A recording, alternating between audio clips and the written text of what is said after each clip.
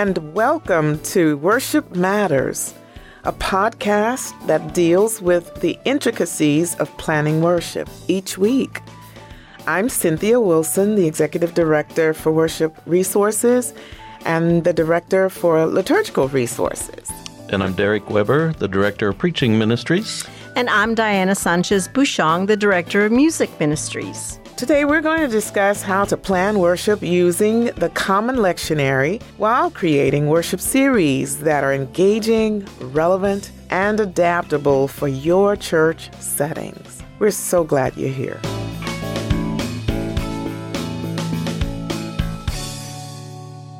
Well, this is episode 2 from the worship area here at Discipleship Ministries. And this is an agency of the United Methodist Church located here in Music City, right here in Nashville, Tennessee. We're so excited to share some planning helps with you today for the third Sunday in January, which we call Human Relations Sunday. And unlike the liturgical seasons of the church year, Human Relations Sunday is a day sanctioned by the General Conference as one of several special Sundays that recognizes mission-critical ministries across the general church. So what is this Human Relations Day? Well, I'm glad you asked. It's one of the church-wide special Sundays. We have 6, which gives opportunities for local churches to give special offerings for various mission emphasis, realizing that the potential for these various enterprises are especially important to neighborhood ministries through community developers, through community advocacy, through United Methodist voluntary services, and work with at-risk teens through the Youth Offenders Rehabilitation Program. So you can see that these offerings are really important to the ministries of mission within the United Methodist Church.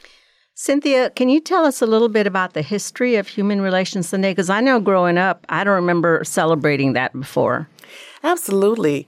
And so this idea of human relations actually came out of the United Methodist Church's need for setting aside a special time to remember our relationship as disciples, our responsibilities to keep the Great Commission.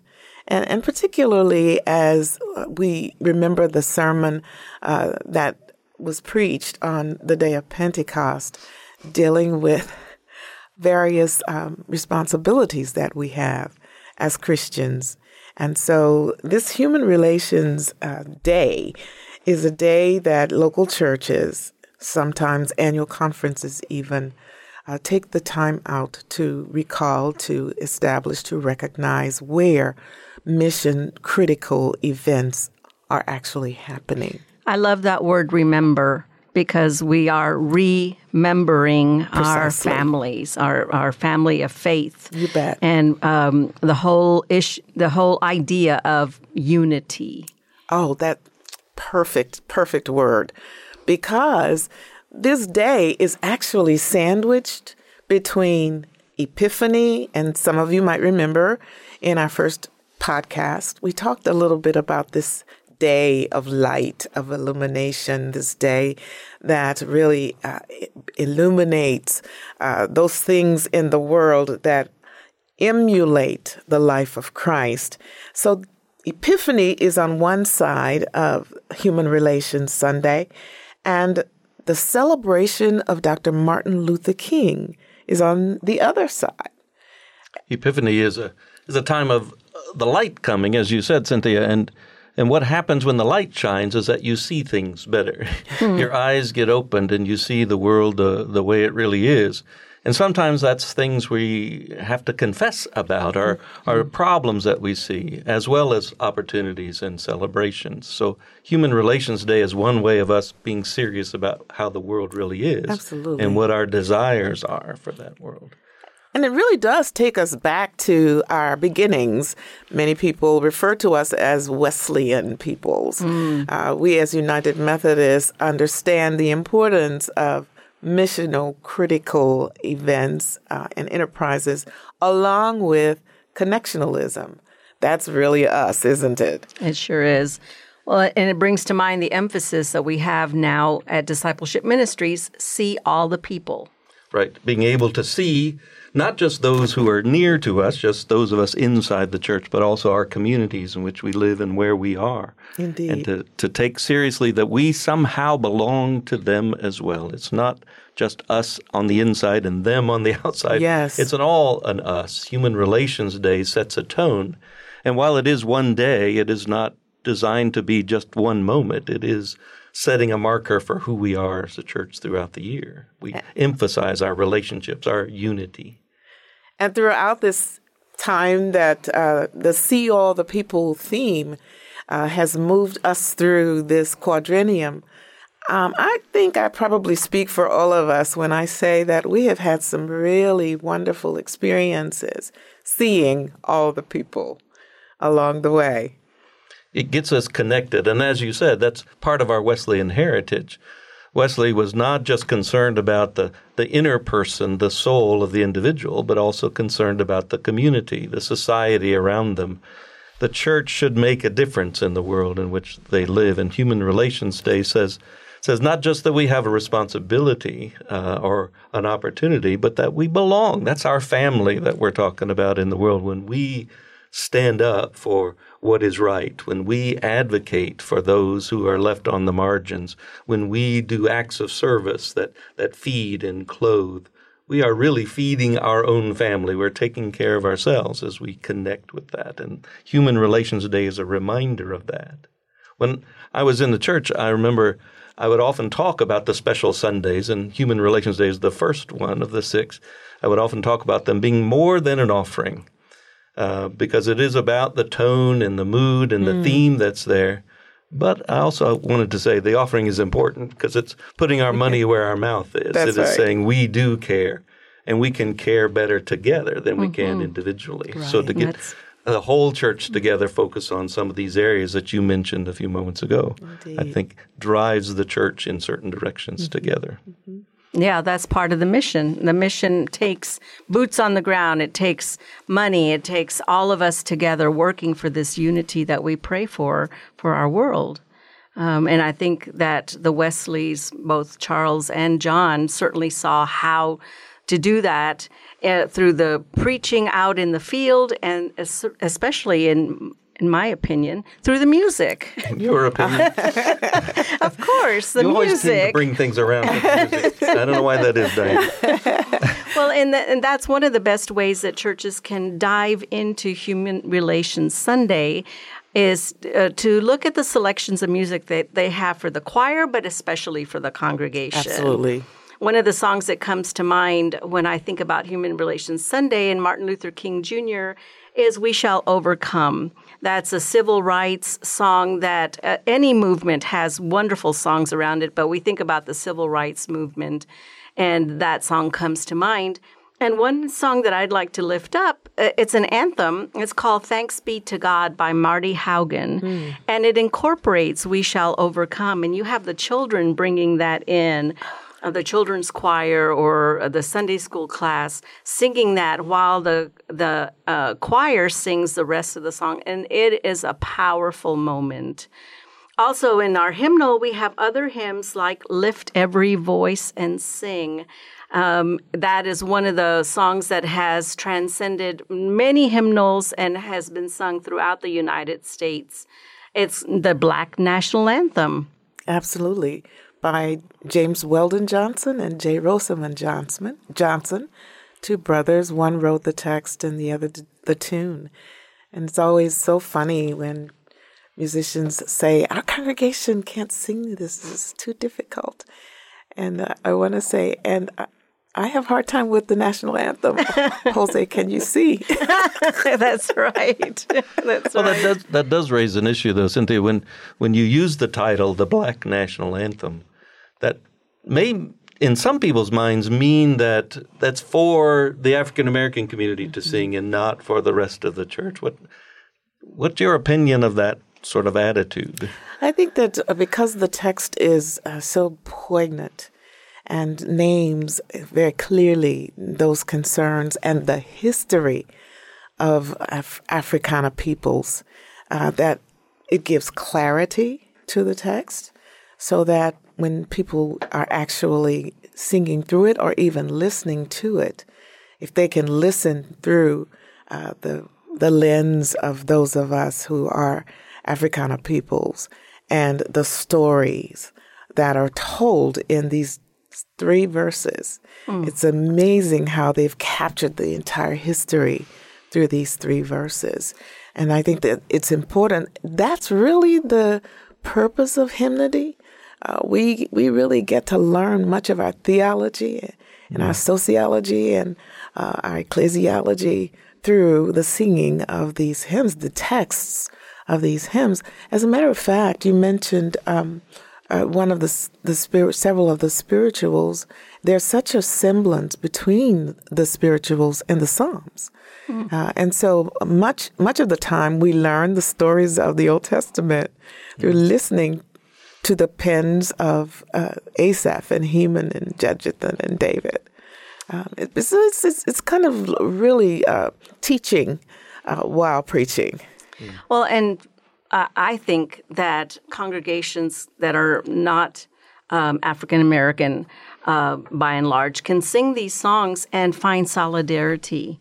And again, that remembering that unity that comes when we sing together each other's strife. Yes. And then hope and have that hope and ideal that all of us are hoping for, such as is found in Let There Be Peace on Earth. Mm-hmm. That is another song that is perfect for Human Relations Sunday, as we have that ideal in our minds of what the world could be like if we could have that peace. And let there be peace on earth, and let it begin with me. And so we think of how we want to be in the future, even as we sing through the grief and the struggles of each other's today. Absolutely. So. I think about the stanzas to let it begin with me. So let there be peace on earth, and let it begin with me. What is it that we can do as individuals that really leads us to this sense of community and coming together as a people? I totally agree with you in the way in which music functions to bring about that kind of community.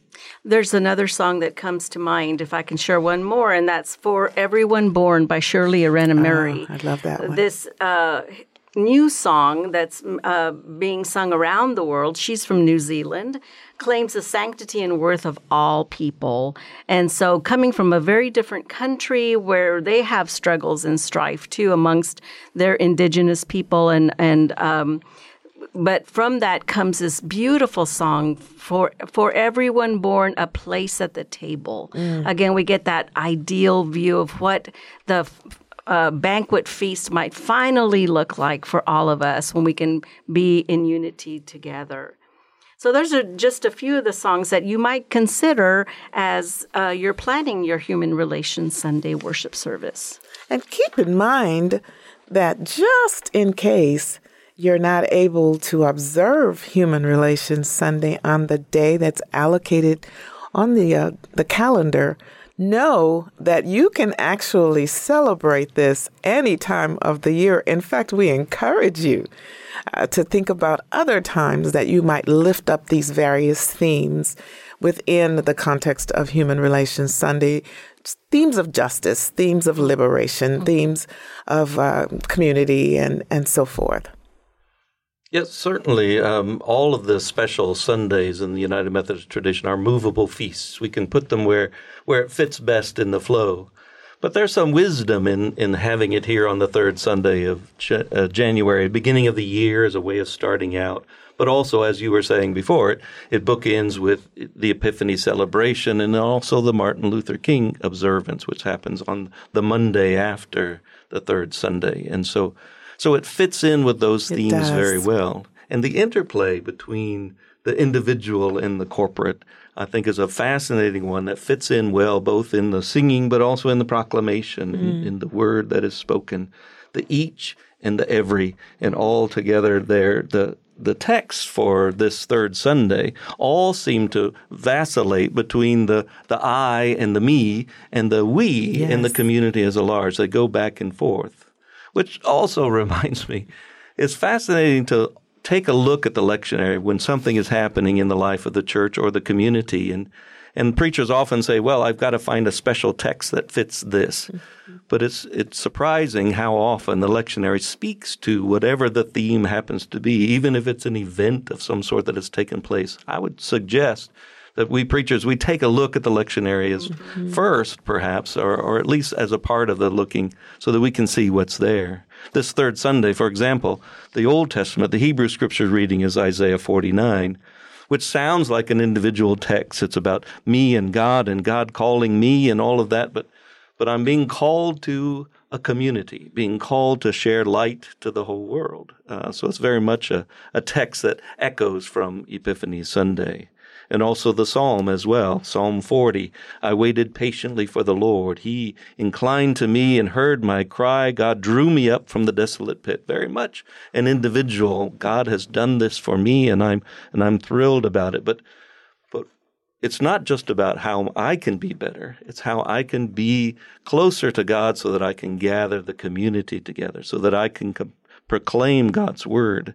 Come to the end of the reading in Psalms, and you'll find that the psalmist is saying, I must be doing okay because I'm telling the story. I'm talking to others. I'm gathering them together. We're becoming a family as we go. But the one that sticks out most for us, of course, is the epistle reading, because we chose Paul's letter to the Corinthians, 1 Corinthians, as the theme for the series that we begin on this third Sunday. The series is titled Somos del Señor, which roughly translates as we belong to Christ.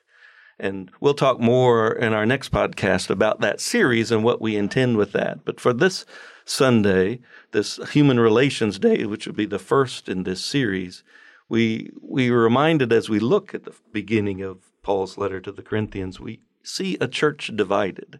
We see a church struggling to get along with one another. I know. You get too far with this and you'll get me preaching in a moment. But it's a little too familiar. Or meddling. Yes. Or meddling. I know, or maybe meddling. But that's the reality of the world, not just in the church, but in the world in which we live, this division, this separation. And so we're trying to say, well, there's unity in the midst of that. So how do we overcome that? Paul is dealing with that. And so for 5 weeks, we're helping people face that reality, but also maybe coming to some unity. But certainly we begin here in 1 Corinthians 1:1-9 with Paul's greeting. Even in the greeting, he says, come on, guys, let's get over this. Let's be a team together. Let's be reminded that our witness is impaired by our separation. So Human Relations Day then brings us together.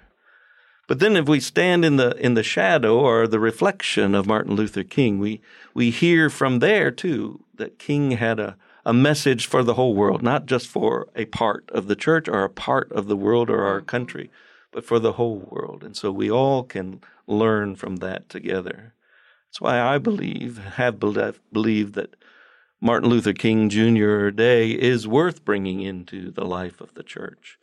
Maybe as a separate celebration, as a community-wide with some African-American churches, as many communities do.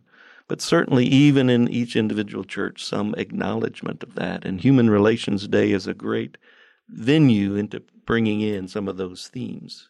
So what connection, Cynthia, what do you see in between the themes of Human Relations Day and the themes of Martin Luther King Jr.? You know, Derek, I'm so glad you asked because I often think about MLK's celebration as a time when various denominations or faith communities can come together. And when you listen to Dr. King's speech, I Have a Dream, and you listen to the ways in which Dr. King aptly describes how it is that, as Diana said, we bring everybody. There's a place at the table for everyone.